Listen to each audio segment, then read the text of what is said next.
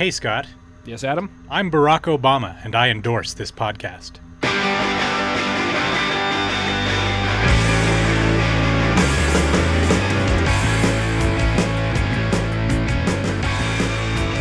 Coming to you almost live from a derelict oil rig off the coast of Nova Scotia.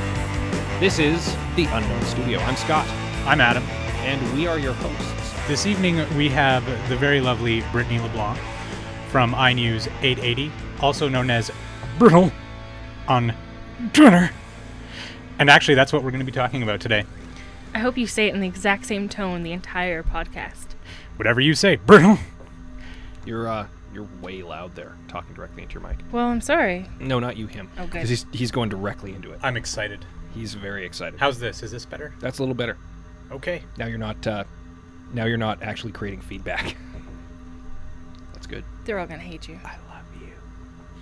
What did that do? Anything cool? It recorded it. Yes! Success! Now people are gonna hear it and they're gonna think it's a ghost. It's gonna be crazy. Yes, so we're going to talk about Twitter today because that's what everyone's talking about. Also, we're all experts, gurus, Mavens. Twitter dictators. Twictators? That sounds like a potato dish made in Cuba. A twictator? The coffee here is terrible. We shouldn't have just taken whatever they had left over when they abandoned this place. The microwave didn't even work. I had to rub the coffee vigorously To warm it up.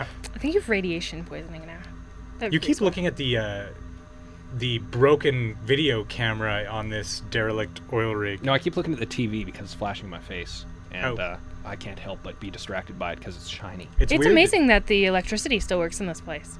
Not as abandoned as you might think.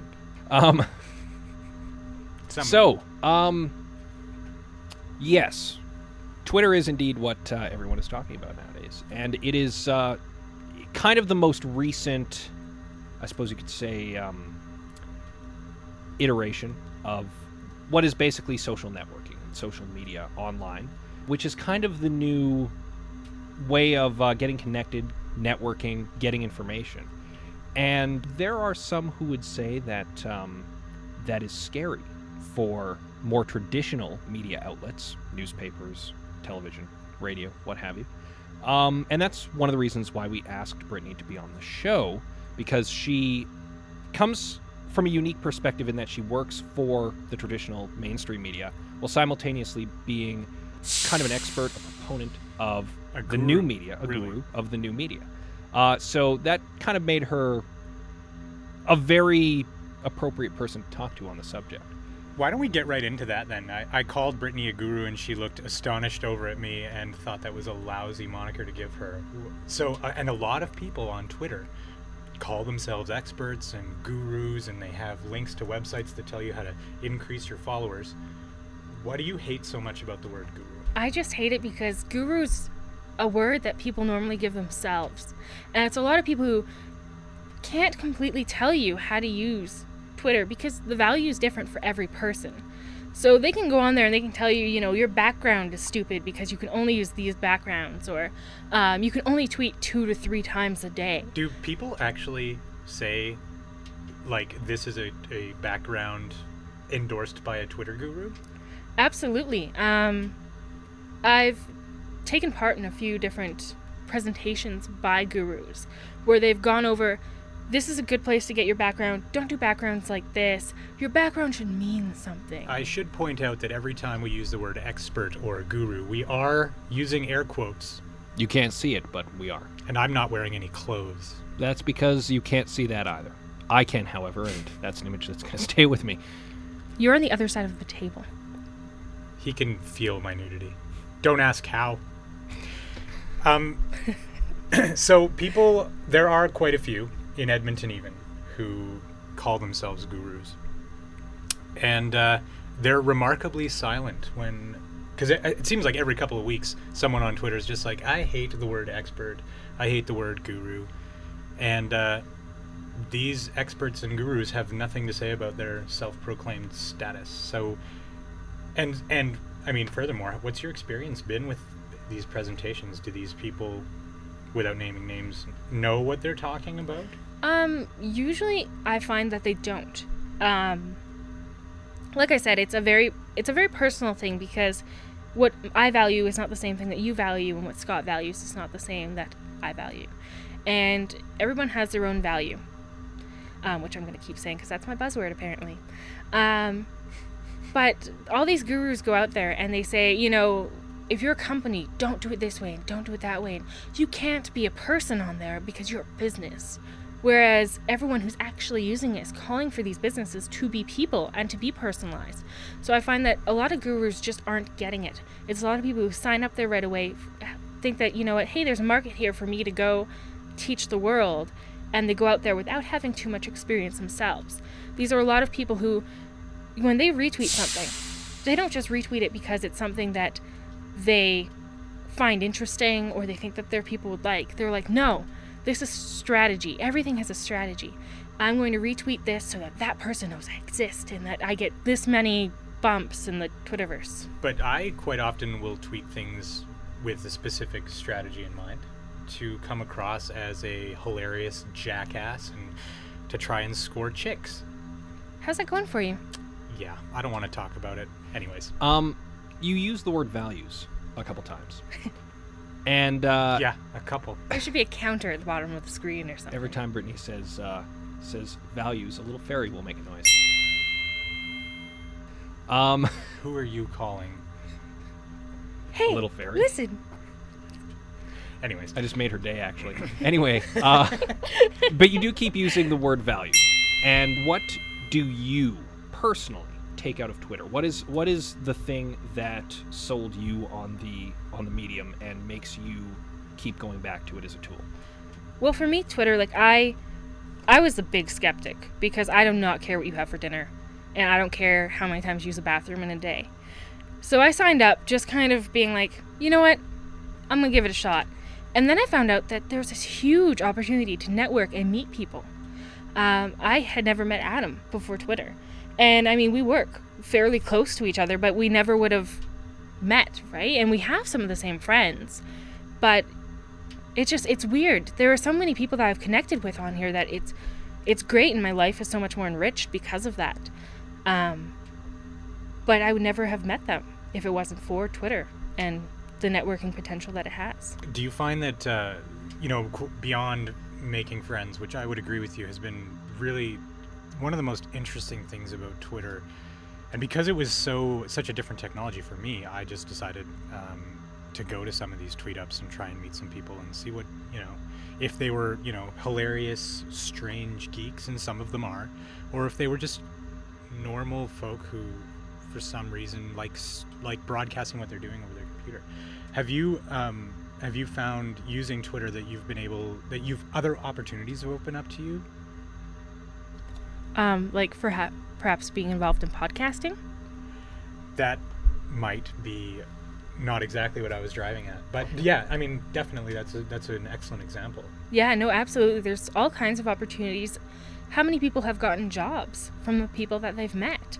Or I know that because I've met such a diverse amount of people, if somebody says to me, hey, I need a hairdresser, I got my hair cut from a girl that I met on Twitter, and she did a fantastic job.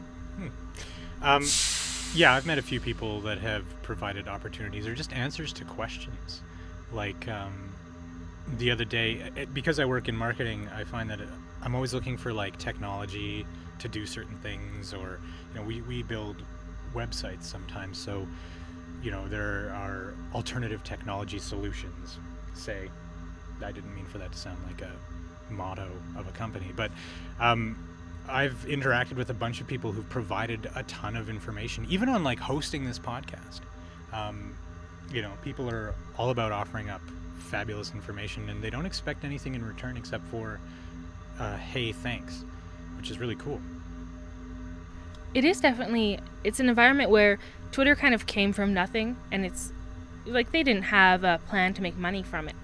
And it's definitely kind of almost a hippie subculture where it's a whole bunch of people who go on there and they will help other people out for nothing, just because you're friends with these people and you're kind of connecting with all these people on a crazy intimate level that none of us really thought were possible before Twitter. Like, you're connecting with strangers. It's weird. It has been crazy intimate, hasn't it? It's been a little too intimate sometimes. Okay, let's kind of slide the topic along. One of the things that that Twitter has been described to me as is an ongoing conversation with everyone. And on the one hand, yeah, as you mentioned earlier, some people just aren't interested in what you're having for dinner. But on the other hand, there is a lot of material of substance that gets discussed on Twitter, and really just like in real life. And you can really see that with their trending topics. You can see what's going on in the world. And yeah, admittedly, if, Lost comes on, that's going to trend pretty high. But at the same time, the North Korea situation, the Iran situation, the bombings in Mumbai are all things that quickly kind of dominated the conversation and got people information about what was going on and got people involved in what was going on. From a standpoint of someone involved in the media, how useful is that for you? See, it's kind of a double-edged sword because it's great. I love the immediacy. I was out at something earlier today and I made sure to give updates where I was going. I sent a picture from the scene because people need that immediacy. That's why they're on Twitter. With things like Mumbai, we talked to 2 people from Mumbai as it was happening, purely because we approached them on Twitter and we're like, hey, do you want to talk to some radio station in Canada to tell them what's going on from your point of view?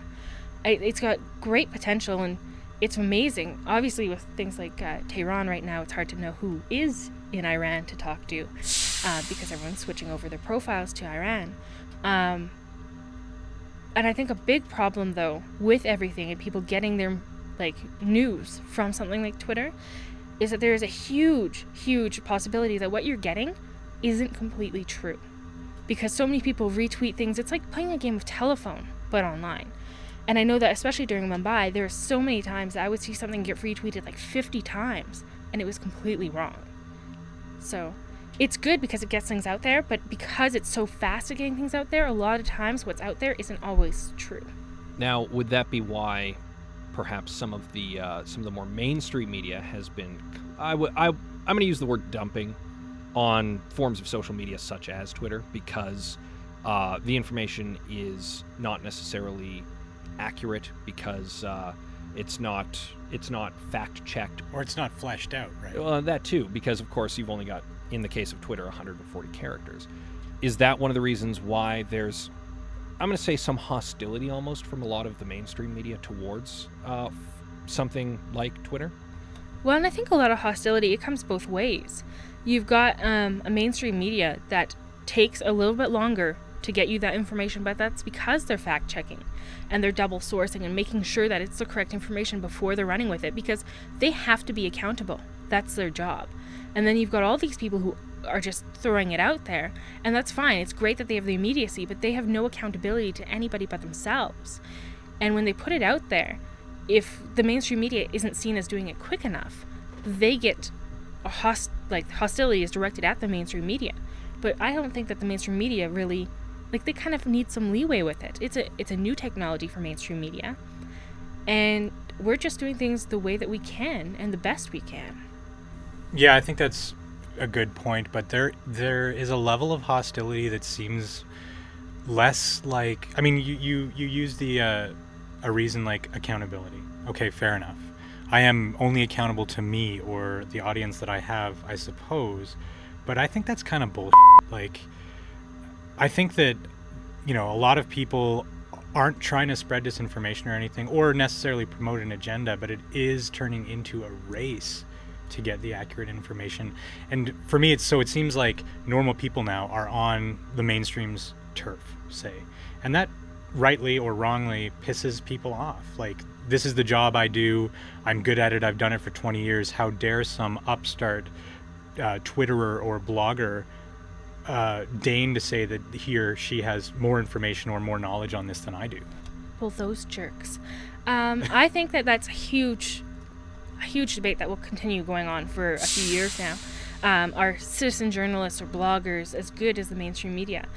Well, if you look at it, sometimes the citizen journalist or the blogger, that's all they're working on in a day. Is they take as long as they want, as much time as they need to work on that blog. Chances are they might have a little more information that somebody that's going down there, doesn't have that much time and produces 4, 5, 10 stories in a day. As well, I mean, the mainstream media, sometimes they're not really big fans of citizen journalists or bloggers. I know that we at iNews, we work together with them. But I myself have been out at events where they have allowed citizen journalists or bloggers, and you get the good ones that know what they're doing, and then you get people who are just total hacks. Well, they're out there and they're talking while people are recording video. They're in scenes, they're laughing, they're clapping. They don't know how to act. And a problem is, if you're in there and you're being a member of the media, you have to be unbiased and you need to be out there, and you don't clap at things, and you need to have certain kinds of mannerisms and respect for other members of the media that are there. Perhaps a level of professionalism that they're lacking. They're not taking themselves seriously, and they're not taking what they're doing seriously. Well, I would argue that there are journalists out there who behave that way as well. I mean, probably not clapping, but certainly being, lazy or uncouth, or just not being professionals. Some people will march into a room or a press conference with an agenda, and you don't have to be a blogger to behave that way. It bothers me that that this new media is causing the reactions it's causing among the mainstream media. Like without knee-jerk reaction, take a hard look at what people are doing. These people are really excellent at covering stuff, and they're going to have their own slants because they're not journalists, they don't work for anybody, but they're doing a hell of a job, and they are filling a void and providing detailed coverage of stuff that other outlets just don't have the resources to cover. The new social media isn't just Twitter. There are other kind of facets to it that are worth mentioning and worth discussing, especially as it pertains to the mainstream media. And one in particular that I'm thinking of right now is Facebook. Facebook, love it or hate it, and there are people who do both. Hate it. There you go. But at the same time, has, in the past, I know for a fact, been a useful tool to the mainstream media. And I know for a fact that it's been a useful tool for you, in particular, in tracking down stories, finding witnesses or people close to, like, a victim or what have you. Do you think that a tool like Facebook is useful in that context for gathering information on people and for finding people? Absolutely. People have no privacy anymore. They put everything on the internet. Which is so dumb. I agree. And I think that a lot of people post on their Facebook all this kind of things, and they think, my friends will understand this. Well, yeah, but if you get caught doing X and the media are now on there, they're going to take that a whole different way because they're not your friends. They don't know what you're posting, and they don't know how you're posting this. I think there's a huge legality issue that I don't think has been touched on, that needs to be, and it needs to be ironed out in the next few years as to what can be used from Facebook, because it's Facebook's material, right? Like, Facebook owns everything. What can we use? How much of it can we verify? Because there are times that we'll find certain people on Facebook and be able to use that information to verify with other sources and get other information from. I'm all about, the libertarian aspect of that. If you're stupid enough to open your profile up to allow media members to see it, no offense, then fill your boots. Like, the reason Facebook was awesome before, and I was quite a proponent of it back in the day, was it was a closed network. I just like becoming a werewolf and, infecting friends. That was fun. The other thing, Facebook was neat. It was like a less stupid classmates.com. It was just a great way to reconnect with people or to stay in touch with people who are abroad or whatever. It still is. But it's slowly opening up, and like, even the Facebook land grab. So now people can find you by maybe a common username or your full name or whatever. I'm not comfortable with this. And Facebook for me isn't that valuable anymore because it is more public. So you don't have a vanity URL then? Oh, I totally do. I registered Bingo Fuel. There you go. But, every day I sit there and I'll receive a message from someone on Facebook, and all I wanted to do is email them back and be like, don't contact me over Facebook. Like, I don't really use Facebook. I don't know what it is. It's just this weird disdain for it now.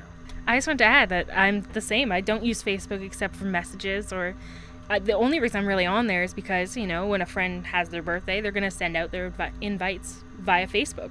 So that's the only reason it's a valuable tool for me. Yeah, it's Value. It's about being on there and not missing anything. It's not necessarily about broadcasting yourself necessarily. Do you feel then, and I'm gonna pitch this out to both of you then, because you clearly have strong feelings about Facebook as well, Adam. Do you feel that Facebook has come to a point where it is almost too mainstream, and that has kind of sullied it in a way? Because I know that there are some people who are starting to feel that same way about Twitter. You know what? I'm definitely not one of those people who's like, oh, everyone else likes this. Well, I'm out. It's sold out to the man. I don't like this anymore. That's why I didn't go to Coldplay, because everybody loves Coldplay. I couldn't afford tickets. Yeah, why were they so expensive? Because they're Coldplay? Because Chris Martin can play the piano and sing at the same time. He's I can't believe I missed that. multi-talented. He's But that's not the answer to my question. There are legitimately people who think that, though. And do you think that is part of the perception there? And do you think that that's starting to hurt, say, Twitter? Because it's also becoming more mainstream. It's no longer this little website that could. Do you think that's making a lot of people kind of back off of it, or not give it a fair shake? Sorry, fair shakes. Wow. I was wiggling my ass when Scott said that. I think that one of the things that you're kind of talking about here is the fact that the users have kind of plateaued on Twitter, because the attrition is now so big that people aren't posting as much anymore. There are so many more users, but a lot of them are not sticking around past like a month. I think it's just that there was this crazy mainstream media. They're all like, hey, look at Oprah. Hey, look at Ashton Kutcher. Hey, CNN. And everybody was like, wow, Twitter. And they signed up. But they signed up thinking it was this weird celebrity interaction method. And then they got there and they didn't understand it. It's actually very poor for interacting with celebrities. That's not true. Felicia Day and I are now like besties. Yeah, but is Felicia Day an Edmontonian? No. Yeah. Is she? No. Oh, I don't know. I don't know who Felicia Day is. Oh wow! I just got the look. Who's we are Felicia not friends. Day? Felicia Day, star of she was on Buffy, and okay, she was that's the exactly Guild. Why I don't know. And the Guild, yes. she was Penny in Dr. Horrible sing-along vlog, which I still haven't watched. How is she in your podcast? Like seriously? It's the nipple clamps. Because we both decided we wanted to do a podcast. Wow. He didn't really do. There wasn't a very large screening process. Apparently. Okay, world. I will watch Dr. Horrible because I promised you and Christine that I would.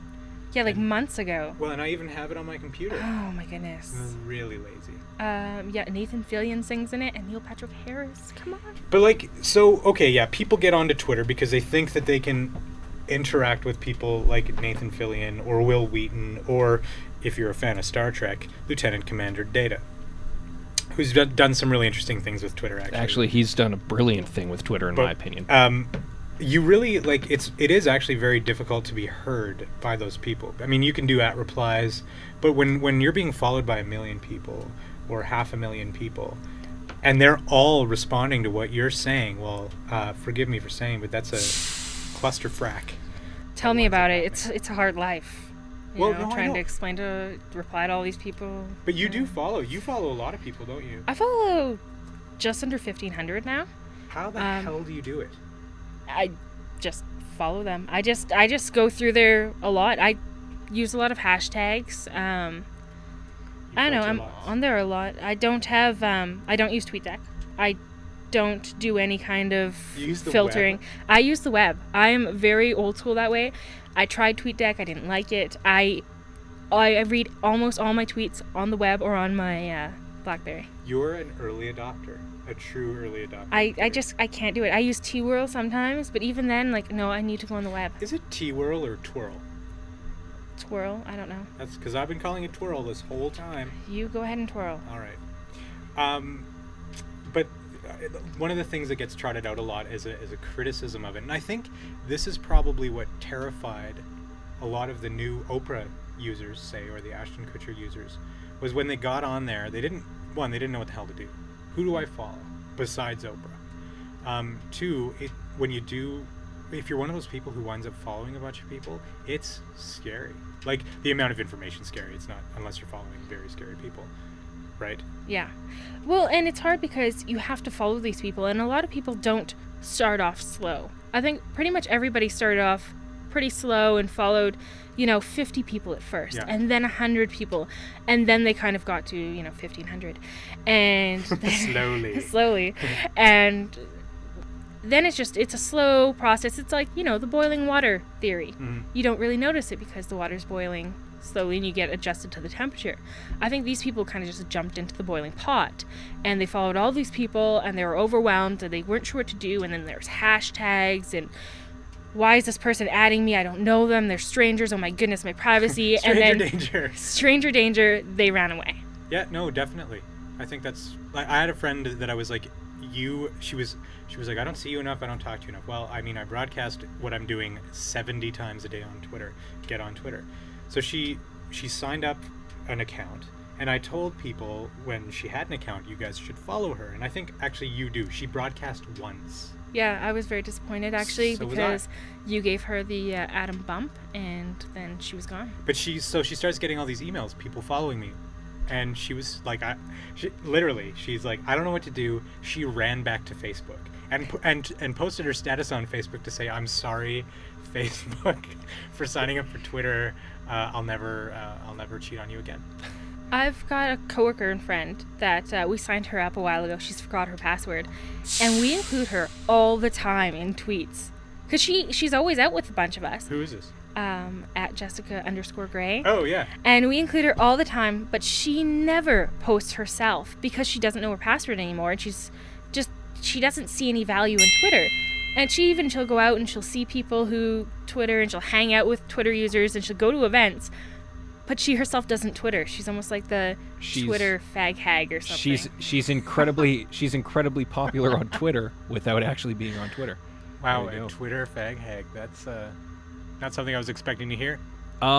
My other half has been holding out on Twitter because she, partly because just to spite Brittany here, partly though because she doesn't see the value in it. She doesn't understand why people would want to be interested in what she's doing all the time, or how she would be interested in what other people are doing. And I keep trying to tell her sell her on the conversation aspect of it, where it's like, well, it's not just me saying I'm going out for pizza now. I'm also, say finding out where's a good place for pizza. And then people start, banding about ideas for where I should go for pizza. Or if there's something going on in town, I can find out what's going on and I can pitch in. Like the Bill 44 stuff that happened. For those of you who don't know what Bill 44 is, look it up. Yeah. Because it's worth checking out, and it's not good for the province of Alberta. But that's an entirely different topic. But when it happened, Twitter, at least locally, exploded. And it goes without saying that it takes a lot of people talking about a subject for it to trend on Twitter, because there are millions of people on Twitter. And yet Bill 44 was right there trending because it was such a hot conversation when it went into its third reading in the Ledge. There were people tweeting about it from the floor of the Ledge. There were people watching the proceedings, even though it was crazy late at night. And they were talking about it, and the conversation went on for days. And that's the use I get out of it. And that's what I'm trying to sell my other half on. She holding out, though. But so not everyone's obviously not everyone's going to be interested in the Bill 44s of the world. There are some people who do care about what Ashton Kutcher is up to. I stayed up for the Bill 44 debate. I'm not really sure why. I think a lot of it had to do with the fact that so many people that I did follow on Twitter were incensed by it. And so it's like this, you're sitting in a different room from everybody else, listening to the same broadcast, because it was streamed off the web, and responding to the same stuff, and you start finding like-minded people, you start finding people who don't share the same opinions as you, and then you can start engaging them. And I think that's, for me, a tremendous value. But the other thing that you touched on was like, let's go out for pizza. Let's figure out where we should go for dinner or something like that. Crowdsourcing stuff has been fabulous. Like, That's one of the great things I get from Twitter. Not even where can I go for pizza? How about let's go for breakfast? And then you get a whole group of people going to breakfast that barely know each other, but they're meeting that way. Well, yeah, that's why we created the Breakfast War hashtag. Well, that wasn't why. How did we even create that? You know what? I think it was just because we do work so close. We were just like, you know what? Let's go for breakfast. So we went to breakfast, and it just gradually over the months has grown to this breakfast war where there's now like 13 people, I think, that came to the last one. Yeah, like commonly there are probably half a dozen of us that go. But what I was asking is how did we come up with Breakfast War? Well, it was breakfast, and we were fighting, so it just made sense. We argue a lot. Yeah. There is concern that people are being perhaps a little too cavalier with their personal information. Do you think that is something that's going to get worse? Do you think that's something that's going to get better? Do you think that there's going to come a point in the future where people are, say, going to wish for their privacy back that they've kind of foolishly squandered when they were young and didn't really think about it? Do you think that privacy essentially is going to become a commodity in the future for people who are plugged in online? I see where you're going with this. And I don't know if either one of you has your phone hooked up for GPS locations or like Google Latitude or whatever. But basically that allows your friends or anyone to track you wherever you are. So if you're going to the grocery store, they know you're going to the grocery store. If you need to go to the bathroom, they know you're there. If you go to a saucy adult nightclub, they know you've been there. So don't tell them that you're visiting your grandma's. Why are you looking at me? I don't go to saucy adult nightclubs. The ones I go to are distinctly lacking in sauce. I can't afford nice places. I think that it's huge, and I think that a lot of people in our generation aren't thinking about it. They've got blogs, they've got their Twitter, and they're putting things on there that, you know what, 20, 30 years down the road when you have your own kids and they're old enough to look on the internet, guess who's going to read this blog probably? Your kid. Your kid's probably going to be like, hey, Mom, I saw that you did this and you're not allowing me to do this. Hey, Mom, did you really sleep with that guy on the first date?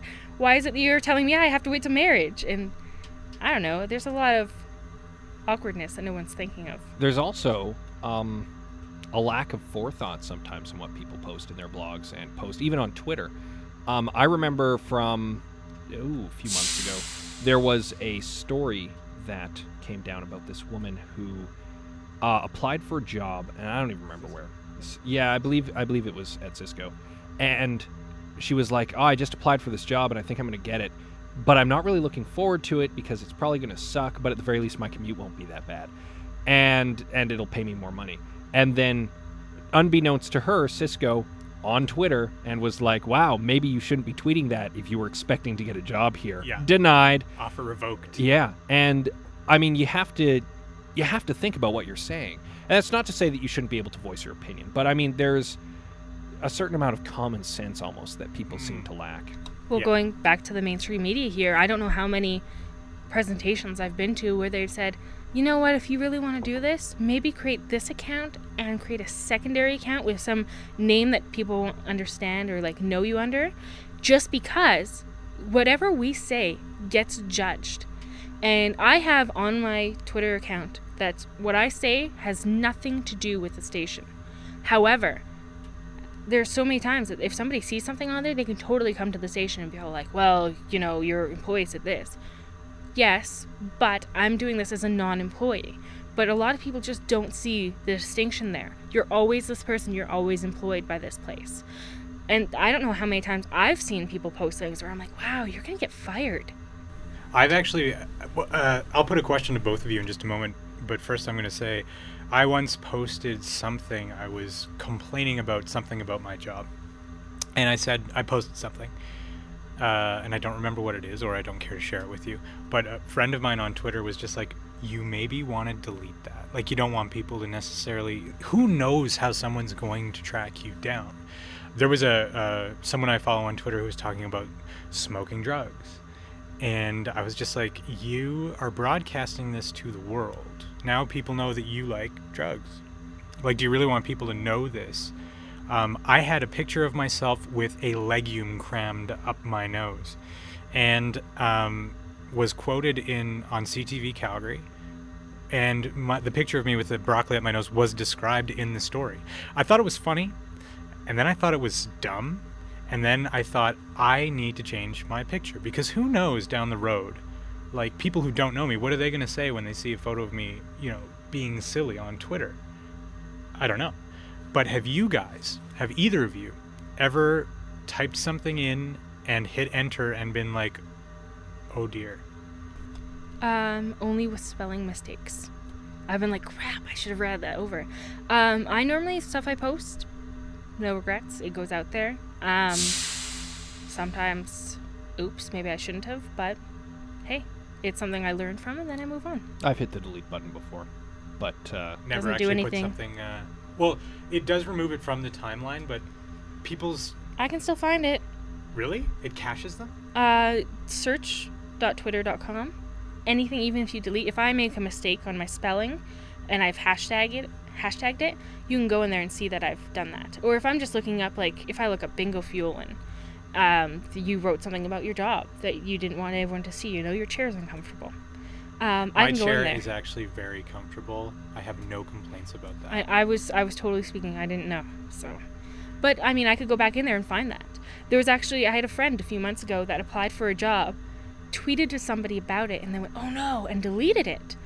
And I didn't notice it, but a few weeks later we were talking, and he had mentioned this and said, oh, well, at least you didn't notice it. And then I'm like, well, let me go look. And sure enough, I found it. I pulled up the tweet because it's always accessible. Whatever you put out there will forever be able to be found. I don't like the word forever. That's why I'm saying, But you I mean- kids. Oh yeah, no, totally. I agree. And to that point, there's a city in Montana called Bozeman, I believe. Probably the same town that the writers of Star Trek once named a starship after, the USS Bozeman. But that's a story for another podcast. One whole podcast dedicated to the name of a starship. Yes, I'm pitching that to you right now, Scotty. But Bozeman, Montana, as part of their application process, they now ask people to give them their usernames and passwords for all social networking sites. Apparently, so that people can, an agent of the city can log in and see how many times they've used the F word or whatever. I would never give a business my password for any of it. And I don't care. I've got some direct messages that, I don't need them to see. I've got some private, I'm using air quotations, Facebook messages I don't want people to see. But so at which point, so they're asking for access to an account. I've got almost 1,000 direct messages on my Twitter account. Guaranteed there are some I do not want people to know about. So what if that becomes part of their hiring criteria? Not what you've broadcast on the public timeline, but what you're saying in your own head. The point was made earlier by Brittany that there are some people who can't differentiate Brittany, the web editor for iNews880.com, who represents that company, from Brittany, the person who's just talking about going down to the grocery store and buying some skim milk. And there are, unfortunately, some employers who can't make that distinction either, and who think that you basically are representing the company wherever you are, whatever you're doing, and that if you are in your personal life doing something that they don't agree with, that they're within their rights to terminate you. And there have been cases of that happening. I can't remember specifically what I was watching, but I was watching a show. They were talking about a woman who worked for, I think, Delta Airlines. And she was canned because she had a blog online, and just for fun, after a plane had landed, a friend of hers had taken some pictures of her basically goofing around in an airplane. And not even like she was like taking off her clothes or something, or doing anything inappropriate. She was just like sitting on the back of some chairs, or, reaching up into some luggage, posing for some photos. And Delta fired her over it. They said, no, you've posted inappropriate photos in a Delta Airlines uniform on this website. And she didn't even know they knew about the website. She wasn't even using her real name or the name of the airline, and in fact was blurring out any, stuff. But they couldn't separate the fact that she was a person who was talking about her personal life from the fact that she was also a Delta airline employee. I don't know that you'll ever, there are always going to be companies out there that overreact to stuff like that. And these are the same companies like Monster Cables who vigorously defend their copyright and make themselves look like complete like whenever, what Monster does, as an aside, is that they find any company that uses the word monster in their business name, and whether or not that has to do with component cables, they'll sue the hell out of them. This is what they do. So there are some companies that are rabid about protecting their images. I would argue those companies don't get social media at all. These are the same companies that their Twitter accounts are just Twitter feeds, or they haven't been updated in months, where companies like, say, Comcast, not very popular in the United States, but they've allowed their what are they called, service representatives, to create a Twitter account called Comcast Cares. And anyone who's having trouble with their Comcast account can tweet something, and these guys turn it around really quickly. Like, you're better off talking to the Twitter account than to the 1-800 number. But so Comcast gets it, or their employees get it, and Comcast is like, well, our employees are smart enough to not go buck wild with this stuff, so it's okay.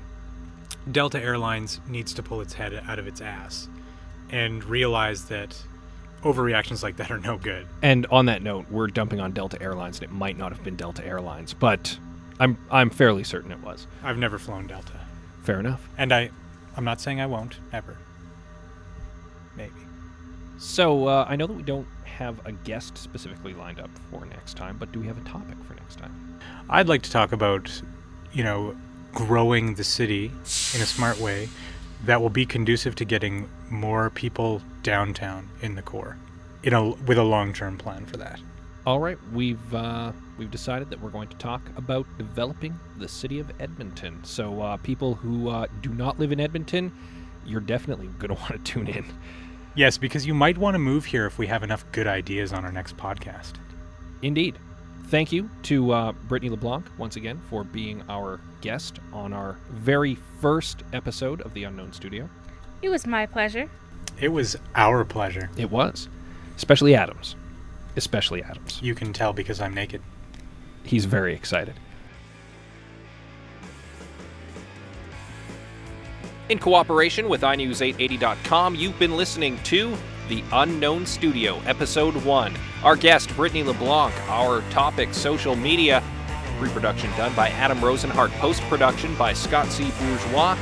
You can visit us on the web at theunknownstudio.ca. Thanks for listening.